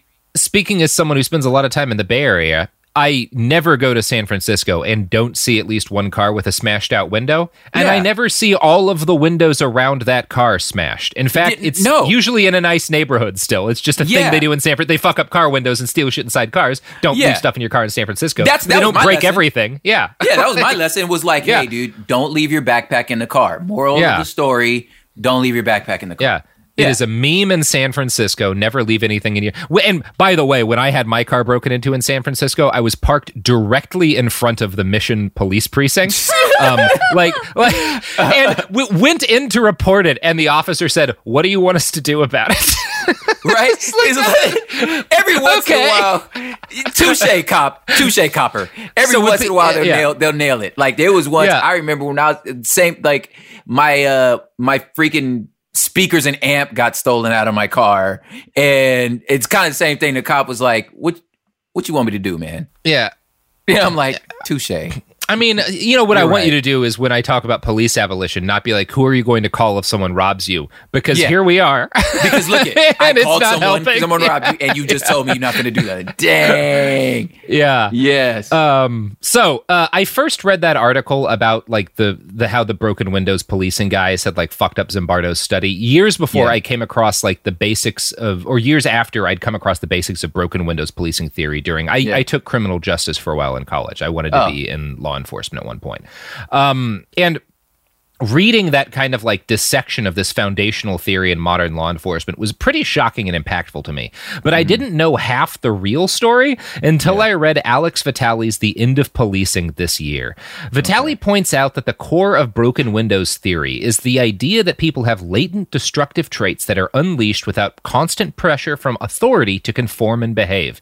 Vitale writes, quote, the emergence of this theory in 1982 is tied to a larger arc of urban neoconservative thinking going back to the 1960s. Wilson's former mentor and collaborator, Edward Banfield, a close associate of neoliberal economist Milton Friedman at the University of Chicago, parented many of the ideas that came to make up the new conservative consensus on cities. Banfield's big work was the 1970 book, The Unheavenly City, which is basically an extended argument that poor people, and this is me now, not Vitale, The Unheavenly City is an extended argument that poor people can't be helped, and so welfare programs are a waste of money. Here's a quote from Banfield's book, and this is again like the mentor of Wilson, the guy who is one of the two architects of the broken windows theory. So here's what he writes. Although he has more leisure than almost anyone, the indifference, apathy, if one prefers, of the lower-class person is such that he seldom makes even the simplest repairs to the place that he lives in. He is not troubled by dirt or dilapidation, and he does not mind the inadequacy of public facilities such as schools, parks, hospitals, and libraries. Indeed, where such things exist, he may destroy them by carelessness or even by vandalism. Oh my gosh. I'm so mad right now.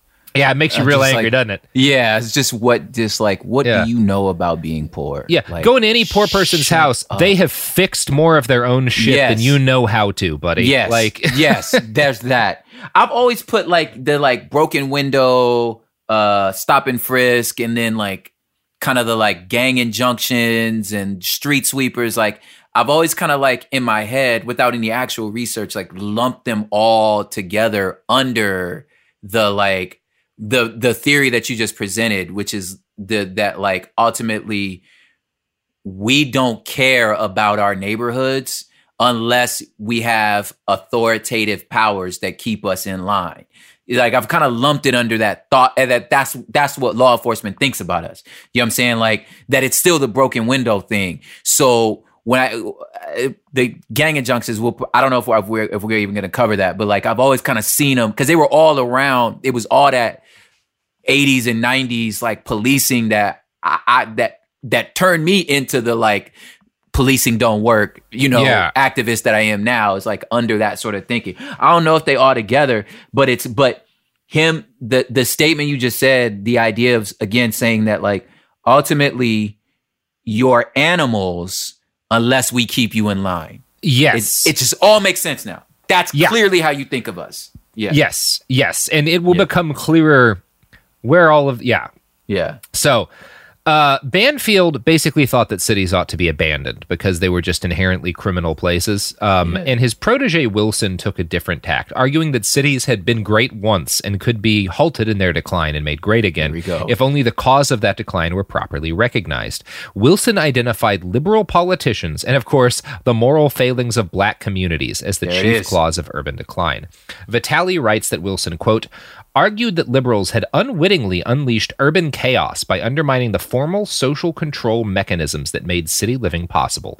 By supporting the more radical demands of the later urban expressions of the civil rights movement, they had so weakened the police, teachers, and other government forces of behavioral regulation that chaos came to reign. Wilson, following Banfield, believed strongly that there were profound limits on what the government could do to help the poor. Financial investment in them would be squandered. New services would go unused or be destroyed. They would continue in their slothful and destructive ways. Since the root of the problem was either an essentially moral or cultural failure or a lack of external controls to regulate inherently destructive human urges, the solution had to take the form of punitive social control mechanisms to restore order and neighborhood stability. Wilson's views were informed by a borderline racism that emerged as a mix of biological and cultural explanations for the inferiority of poor blacks. Wilson, Go on, sorry. I got some even thoughts like just about like just like the religious right and like I grew up a church boy. You know what I'm saying? Like I still got a lot of that stuff still serves me well, but like I'm just thinking about like just that white Western evangelical, like, well, like, okay, the breakdown of the family. It's like there's no dads in the homes, and that's the problem. And like in the black community, your fathers are missing, so y'all have no direction. And just hearing all that stuff, from these people that's supposed to be taking care of your soul, like how, and then when you get of age and you realize, I think y'all just racist. Like when it kind of like clicks, just the like crisis of like faith that you have at that moment where you're just like, I'm actually not welcome here. I thought I was welcome here. I'm not welcome here. Anyway, go on. Yeah. So back to Wilson a little bit, because this next part's important. No. Wilson co-authored the book Crime and Human Nature with Richard Herrnstein, which argued that there were important biological determinants of criminality.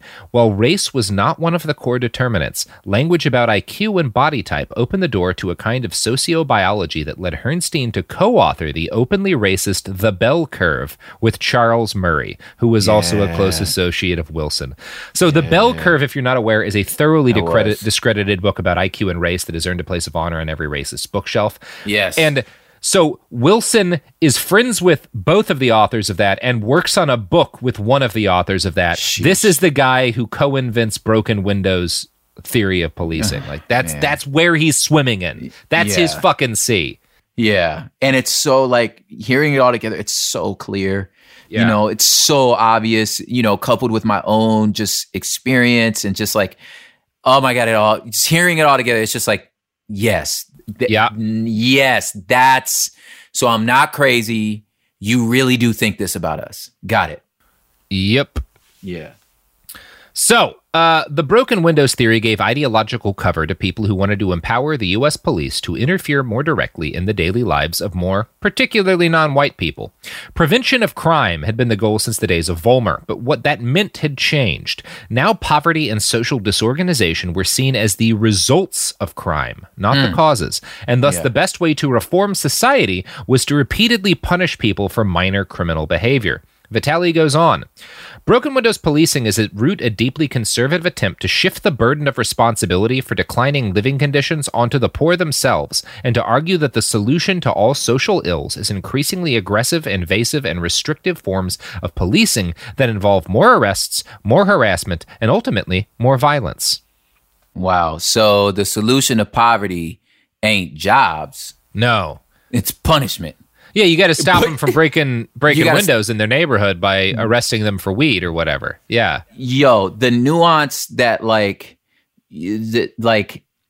snatch that out the sky. The nuance of saying, I'm gonna try to say it like the quote said, which it was like the cause of crime was not the poverty. The cause of poverty was the crime. And that's the part where I'm just like, there's your mistake. There it is, right? If you've ever heard the term like a crime of survival, then like you understand what we talking about here. Where it's just like you have that completely backwards. You know what I'm saying? If you think that the cause of the poverty is the crime, rather than saying the cause of the crime is the poverty. Yeah. That is like that fundamental switch. Everything will start making sense now when you understand that like the law is probably unjust already. So this act of survival shouldn't be a crime in the first place because it's an act of survival, right? But when you understand it as just an act of survival, right, then the idea of punishing a person for trying to survive seems preposterous because it is. Yes. Yeah. So, one example of the violence caused by broken windows policing would be the famous and the tragic death of Eric Garner. If you've forgotten, I know you haven't, but you at home, Garner was busted for selling cigarettes illegally. He was choked to death by officers, and his famous cry, "I can't breathe," has probably become the most powerful slogan of the Black Lives Matter movement. Yeah. Just kind of sums everything up. Yeah. You might be surprised to learn that Garner's arrest did not come as the result of like an individual officer just sort of like rolling around the neighborhood and spotting a guy breaking the law and choosing to do something.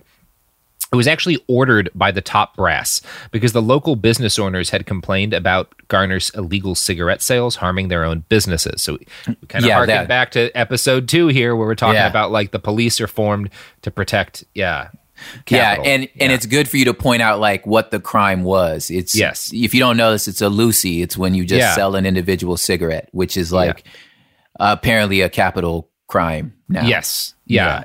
And is a perfectly normal thing in a lot of the world. Everywhere in the world. Like you got $10 for a pack of cigarettes, so you're just trying to bum one of them. You're going to walk around and be like, can I bum a cigarette? Or I'll sell you one for $1. Like this is listen to me, guys. That's a crime. Yeah. That is a crime. Do you understand how ridiculous that sounds? Like, Now you go to fucking Bosnia, you order a coffee, you'll get a cigarette with your coffee. But like, you do that here, you're breaking the law. Yeah. Yeah. Make cigarettes mandatory, I think is the right way to solve this problem. It's easy, right? Yeah. So the NYPD dispatched a sizable force to bust Garner, a plainclothes unit and 2 sergeants with uniformed backup. And the best case scenario from sending cops after him was that he would be stopped temporarily from selling loosies. Eric had a long history of getting busted for petty crimes and going to jail. No sentence had dissuaded him from continuing to do this. So there was no chance of anything happening but temporarily having this guy in jail instead of selling loose cigarettes. That was the best case scenario. Yeah, or just like go to another block. Like, all right, this guy don't like me in front of his store. I'm just going to go down the street. Not really hurting nobody. There was no cigarettes, man. Yeah. There was no way for any meaningful public good to be gained by this interaction. And again, the worst case scenario, which happened, is that Garner died, which is what happened. Yeah. Yes. Now, the NYPD instituted more use of force training for its patrol officers after Garner's death so that the next guy the state sent armed men after for the crime of selling loose cigarettes would be less likely to get murdered. But that doesn't really solve anything. As Alex Vitale notes, quote, such training ignores two important factors in Garner's death. The first is the officer's casual disregard for his well-being, ignoring his cries of "I can't breathe," and their seemingly indifferent reaction to his near lifelessness while awaiting an ambulance. This is a problem of values and seems to go to the heart of the claim that, for too many police, black lives don't matter. The second is broken window-style policing, which targets low-level infractions for intensive, invasive, and aggressive enforcement. Yeah. Now, the death of Garner caused a flurry of national condemnation of the NYPD and a conflict between the department and Mayor Bill de Blasio. As you'll recall, the NYPD can't strike over this sort of thing, but they were angry that the mayor hadn't enthusiastically backed them when some of their own had committed murder. So they launched a slowdown, which is basically a diet version of a strike. This is what we talked about a little bit earlier. For 7 weeks, the New York police only went out in pairs, only left their squad cars if they felt it was absolutely necessary, and they avoided all proactive policing measures. This means that, for the first time in decades, the NYPD stopped fucking with people who committed petty crimes and misdemeanors. The slowdown ended eventually, but researchers wanted to learn what impact it might have actually had on crime in the city. Their study, published in the Nature journal Human Behavior, was based on FOIA'd CompStat reports from 2013 to 2016. These reports include weekly activity for each NYPD precinct for all arrests and criminal activity. The study found that, not surprisingly, the rate of criminal summonses and stop and frisks and arrests had declined massively during the slowdown. This is what you'd expect because cops weren't doing that sort of work. But the researchers also found that civilian complaints of major crimes fell between 3 and 6% during the same period. Civilians reported 43 fewer felony assaults, 40 fewer burglaries, and 40 fewer acts of grand larceny. The drop in violent crime actually continued for several months after the slowdown, leading to an estimated 2,100 fewer major crime complaints. The study authors noted, quote, in their efforts to increase civilian compliance, certain policing tactics may inadvertently contribute to serious criminal activity. The implications for understanding policing in a democratic society should not be understated. The researchers directly addressed broken windows policing and the stop and frisk style public order policing tactics introduced as a result of that theory. Quote, our results imply not only that these tactics fail at their stated objective of reducing major legal violations, but also that the initial deployment of proactive policing can inspire additional crimes that later provide justification for further increasing police stops, summonses, and so forth. So what you're saying is them not doing what they were doing actually helped. Yeah, if you had a DA who came in and said violent crime and like complaints about major crimes by civilians dropped between 3 and 6% during my tenure, you could run for fucking state office, federal office on that shit, right? Yeah. Yeah. And it's like, oh, we'll show you. I'll show you guys how much you need us. Oh, actually, you were the problem. Oh, actually, things actually seem a lot better. Actually, it's fine. You know what? Just keep going. Keep slowing down, guys. You know, I wanted a single cigarette the other day. I bought it and nobody got choked. Yeah. It was fine. Yeah. Everything seems like it's actually okay. Seems like it's actually okay. Dude, yeah. I would love to somehow or another try to invoke just the empathy and emotions of what like stop and frisk did psychologically, you know, as a young man, you know, or just as a person in that sort of context and environment. And of course, you know, obviously that, you know, Bloomberg didn't last in the no, it was a joke anyway, you know what I'm saying? But like, So there was no way I could have ever voted for him because I know psychologically what stop and frisk and like all that stuff did to us. But like, I just think about what we're saying here is you can get stopped and searched for nothing, for the possibility that you might be doing something. Yeah. So like, it's just so moving about freely, you know, I brought up again earlier, like, cause the LA version of that was like the gang injunctions. So if you and two of your friends happen to be walking home from basketball practice and your clothes kind of match, that's a gang, right? So no matter what, if there's more than one of you, you're in a gang. So yep. And there's a gang uptick. So like, let's just say you do commit a petty crime, or you were involved with a petty crime. If you were with someone that was either in the system as a gang member, or it was more than one of you, you can get the gang up charge. So that just adds 5 years, right? Even if something only took 6, even if it was like a petty crime and it was only like 6 to 8 months probation, if you get the gang uptick, it's 5 years, right? So it was dudes that like disappeared off the streets. We did until we were in college because of this stuff. So they came out of prison gangsters. They didn't go in gangsters. They came out, So like, I'm ranting, but like, please understand the psychological, like, part of that. Yeah. Shit. You just I'm a full-grown man. I paid freaking property taxes. I'm working on a damn home loan right now. And I still, whenever I just hear that, whoop, whoop, my body still just kind of like, yeah. Like, that's the fucking thing to me, is like we talk such a fucking good game in this country about what freedom is. Yeah. And if you live in a country where a huge percentage, if not most, because fucking white people feel this way when they hear the whoop whoop of the police siren. Yes. Everyone's scared of them. Everyone feels it. Yeah. If you've got this unaccountable group of armed people who can fuck up your day and possibly the rest of your life at any moment for no reason, even if you haven't done something wrong and experience no consequences, if that's built into your system, you're not free. Yes. Whatever nebulous concept freedom is, that's not it. It's not it. Yeah. Go back to the script. Yeah. The script is done. This is what we had for today. Okay. Yeah, we're gonna talk about the Texas Rangers some, which will be fun, and the militarization of police. We're gonna talk about the TV show Cops. Yeah, and that'll be it for our little series, which is gonna leave out just so much stuff, but doing the best we can over here. Man, I hope. I'm going to say this on record that, like, man, what you've done for the cause by doing this, you and Sophie, like, man, y'all done put stones in slingshots, boy, by like, this is just 7 to 10 hours of receipts that, you know what I'm saying? Like, man, we appreciate this work. I know I'm a part of it, but I appreciate y'all for doing this.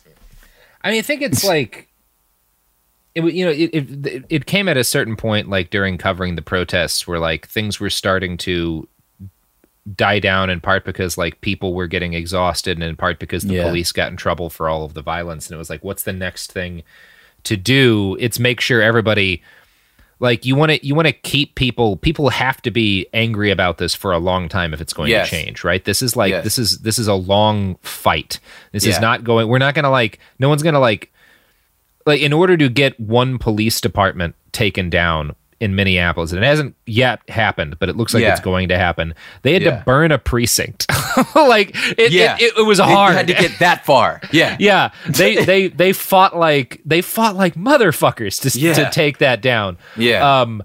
And that's just not going to happen nationwide. Yeah. But we still need to stop this. And the only way to do that is to get enough people angry long enough that they wear them down. This is not like it's not as simple as a vote in better people. And anyone who says that, like, okay, well, the real way to fix this is vote, is lying to you. Voting is one part of the effort. And the only way voting works is if there is like clearly enough rage and anger and activity in the street that it necessitates action. That, number one, local governments are scared by the number of people out in the streets and realize like we're all going to lose our fucking jobs if we don't do something. There you go. Yeah.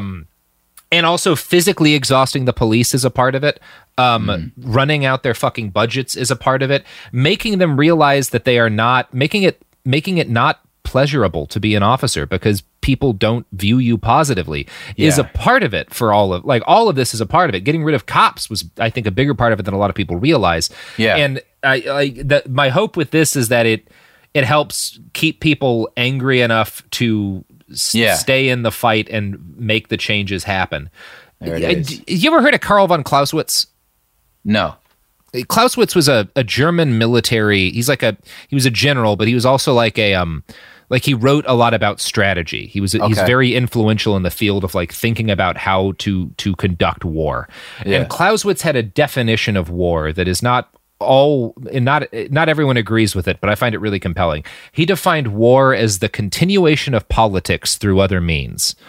Whoa.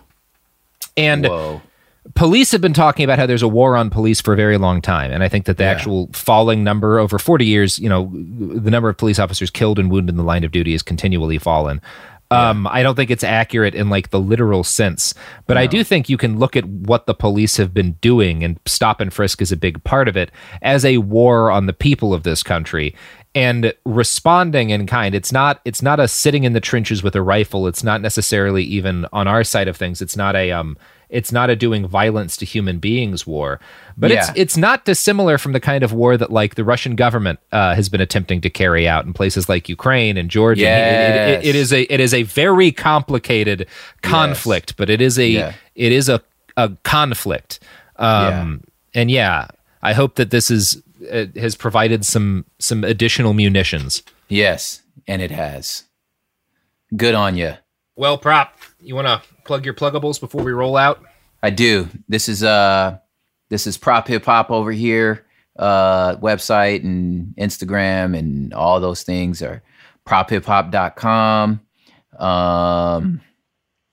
There's cups and t-shirts and music and other podcasts that I'm a part of.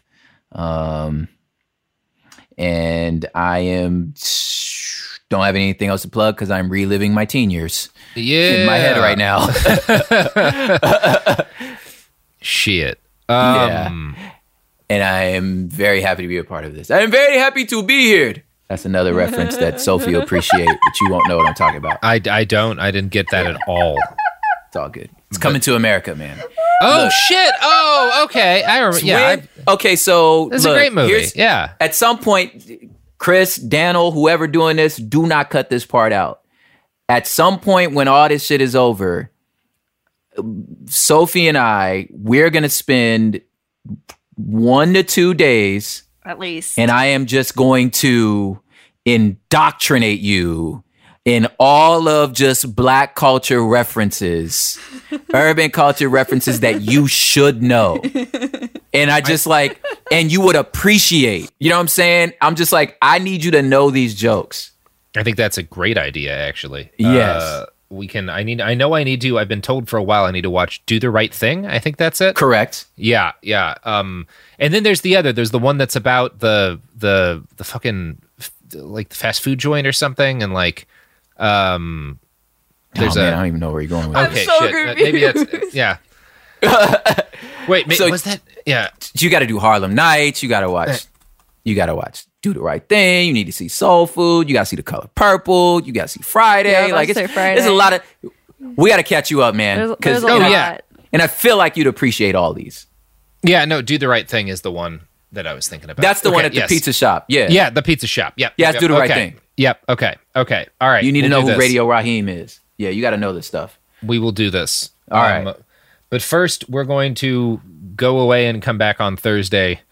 Yes. To talk about the police for like another 90 minutes. So buckle up for that, lads and ladies, boyos and non-binarios. There's not enough good slang yet. It hasn't caught up to changes in our cultural conversations. You could just end the podcast. It's just a thought. We can end the podcast. All right. It's done. All right. Oh boy. There's a thread about wanting to hear me rap on the Reddit. That's probably a bad idea. Oh, that's happening, bro. Oh, no. Listen. Behind the Police is a production of iHeartRadio. For more podcasts from iHeartRadio, visit the iHeartRadio app, Apple Podcasts, or wherever you get your podcasts. Make sure to check out Drink Champs, your #1 music podcast on the Black Effect Podcast Network. Hosts NORE and DJ EFN sat down with artist and icon Ye, which Vulture called one of 2021's most significant interviews. I literally had to go like Thanos, and I don't want to have to be the villain, but when I went and did the Donda thing, Ye returned. And everybody had to sit back and watch the real leader. Check out Drink Champs' conversation with Ye and many more legendary artists each and every Friday on the iHeartRadio app, Apple Podcasts, or wherever you listen to your favorite shows. This is Roxane Gay, the host of the Roxane Gay Agenda, the bad feminist podcast of your dreams. Each week, I talk to an interesting person about feminism, race, writing and books and art, food, pop culture, and yes, politics. We can't escape politics. Listen to the Luminary original podcast, The Roxane Gay Agenda, every Tuesday on the iHeartRadio app, Apple Podcasts, or wherever you get your podcasts. We've all felt left out. And for people who move to this country, that feeling lasts more than a moment. We can change that. Learn how at belongingbeginswithus.org. Brought to you by the Ad Council. This show is sponsored by BetterHelp. It's a simple truth. No matter who you are, mental health challenges can affect you, and how you manage them can make all the difference. That's why everyone should have access to mental health support that meets them where they are and helps them get through. BetterHelp provides online therapy on your schedule. It's flexible, simple to use, and more affordable than in-person therapy. Connect with a licensed therapist selected just for you. Learn more at BetterHelp.com. That's BetterHelp.com. Open a limited-time 11-month certificate at Kemba Financial Credit Union. At 5.25% APY, it's more than triple the national average, plus it's a safe and secure way to grow your money. Visit your local branch or kemba.org/cd for details. Offer expires May 31st, 2024. APY equals annual percentage yield. Restrictions apply. $500 minimum and $250,000 maximum deposit. Advantage status required. Comparison based on bank rate average. Federally insured by NCUA. Become a part of the fast-growing health and wellness industry with an education from Trinity School of Natural Health. Trinity graduates can empower their communities through natural health principles and techniques, whether they go into practice to guide others toward their wellness goals or open a store to sell their favorite health products. Trinity grads are equipped to change lives with 19 online programs and flexibility to fit your busy schedule, including the popular Certified Natural Health Professional. You can get the training that helps you turn your passion into a career. And here's the best part. You can earn the certification in less than a year. From herbology to naturopathy and health coaching, Trinity allows you to make a meaningful difference by helping others live healthier, happier lives. Don't wait any longer to pursue your passion for natural health. Enroll today at trinityschool.org. That's trinityschool.org. Bean Dad, The Dress, 30 to 50 Feral Hogs. If you knew what any of those were, you spend too much time online. And hey, I do too. 16th Minute of Fame is a new weekly podcast hosted by me, Jamie Loftus. And every week we take a closer look at an internet character of the day. Who are they? What made them so notorious? How did the internet or the algorithm choose them? And what does a person do when they're suddenly confronted with more attention than the human psyche can handle? Listen to 16th Minute of Fame on the iHeartRadio app, Apple Podcasts, or wherever you get your podcasts.